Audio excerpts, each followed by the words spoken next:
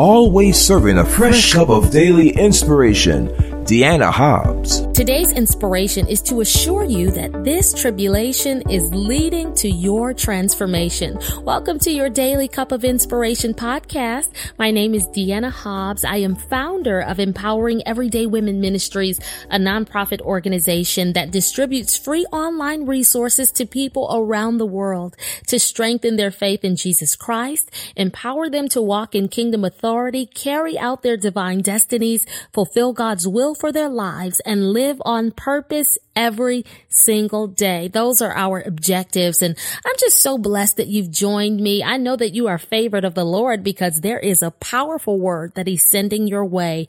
Every time you hear a podcast, it's available to you as a free resource. Go ahead and listen. You can stream it or download it on iTunes, Google Play, Stitcher, DeannaHobbs.com. Feel free to also stream it from my YouTube channel under Deanna Hobbs. If you hit that red subscribe button and turn on your notifications every time a podcast is uploaded, you'll be notified and you can check it out right there. I'm just really excited to get into this rich word from the Lord today, but we're going to begin quickly with a prayer. God, our Father in heaven, we thank you for all things. You have blessed us. You have favored us. We even thank you for the bad times because we know that you're strengthening us. God, I pray that through this word, through this revelation that you will release in this podcast, that you will touch this, my dear friend listening. You know what he needs. You know what she needs. And you sent them here. And so we thank you, God, for your favor, your love, your blessings, and how you speak a word in season. And we know you're going to do it today. Right now, we open our hearts to receive, and we know that it will be a blessing to us and enrich us in ways that we never imagined. Thank you, Father. In Jesus' name, amen. It is not every day that you get to witness firsthand the process of a caterpillar transforming into a butterfly. But that's exactly what my husband, Kenya, and our youngest son, Caleb, witnessed recently. So the two of them were in the backyard at our home, and they saw a green and black caterpillar attached to the side of the garage. Fascinated, our youngest leaned in for a closer look, poked at it a bit, and even tried feeding it leaves. But the larva, which is its scientific name, wasn't interested in eating.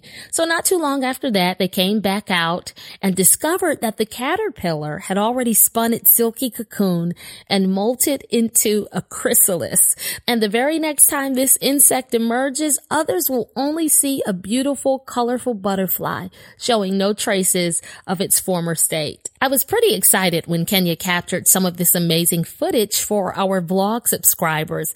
The wonders of nature are incredible to behold. So you can check out the snippets for yourself on my YouTube channel under Deanna Hobbs. The name of the video is God Will Always Make a Way. And I recommend that you see it. I love stuff like that. If you watch it, go ahead and leave me a comment and let me know what you think. Anyway, as I thought about that transformation happening, it made me think about how we too have to go through a process in order to see change occur in our lives. Though each of our processes is unique, every single one requires some degree of pain, struggle, and hardship to conform us to God's will and transform us into Christ's image. The transformation and conformation process, no matter how unpleasant it may be, is necessary.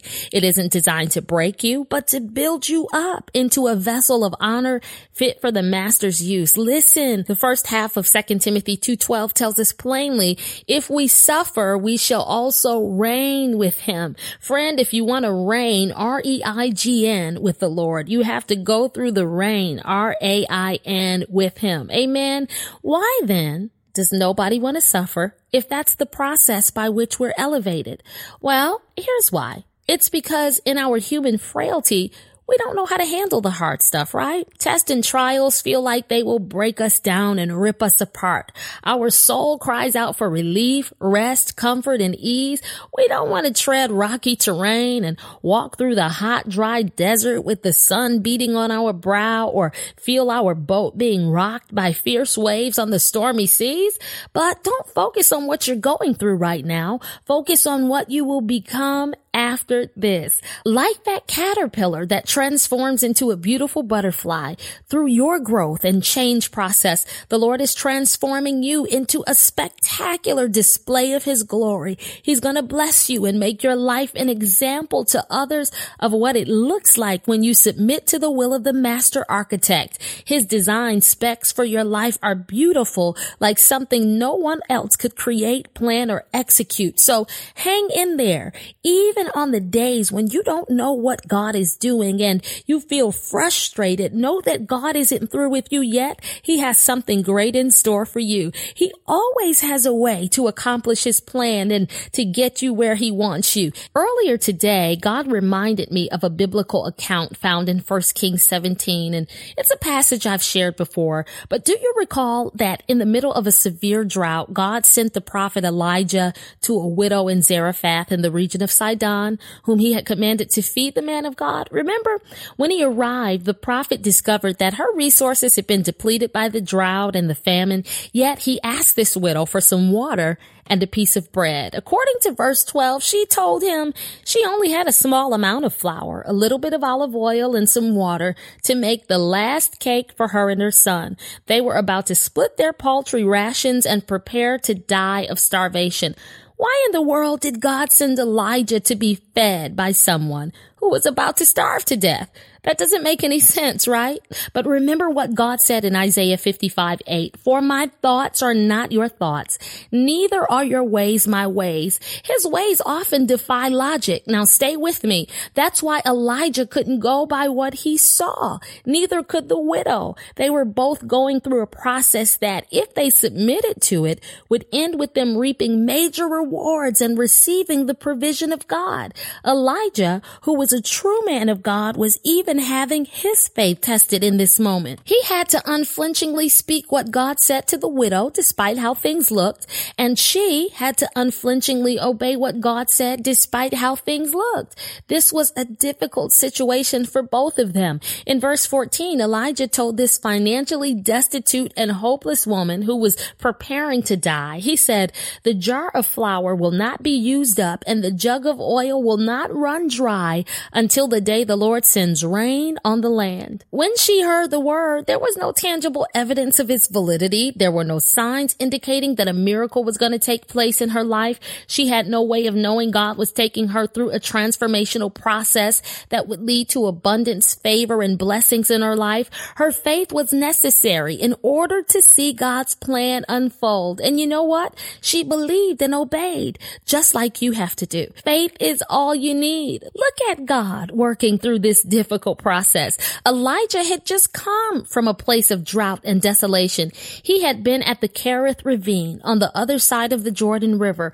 God had provided him daily fresh drinking water from the brook there, and he ordered the ravens to feed Elijah. But the Bible says one day the brook dried up, and that's when Elijah received instructions to go to this widow who was also going through a dry season. This situation looked crazy for both of them, but God was in it all the while. A transformation was about to happen. A changeover from lack to abundance was about to take place. That caterpillar of lack, drought, and distress, right in the cocoon of the widow of Zarephath's house, was about to turn into a beautiful butterfly of abundance and favor. All it took was faith and obedience. That's what the Lord wants you to see today. He wants you to stop doubting. When this widow made bread for the prophet to eat as he had requested, just as the word of the Lord said, there was food every day for Elijah, the woman, and her son. God made a way for them, and he's going to make a way for you too. Your season is changing. I'm here to let you know that your tribulation is going to be responsible for your transformation. God is transitioning you out of this desert of affliction, lack, struggle, and uncertainty. You don't see it, but you've got to know it in your heart.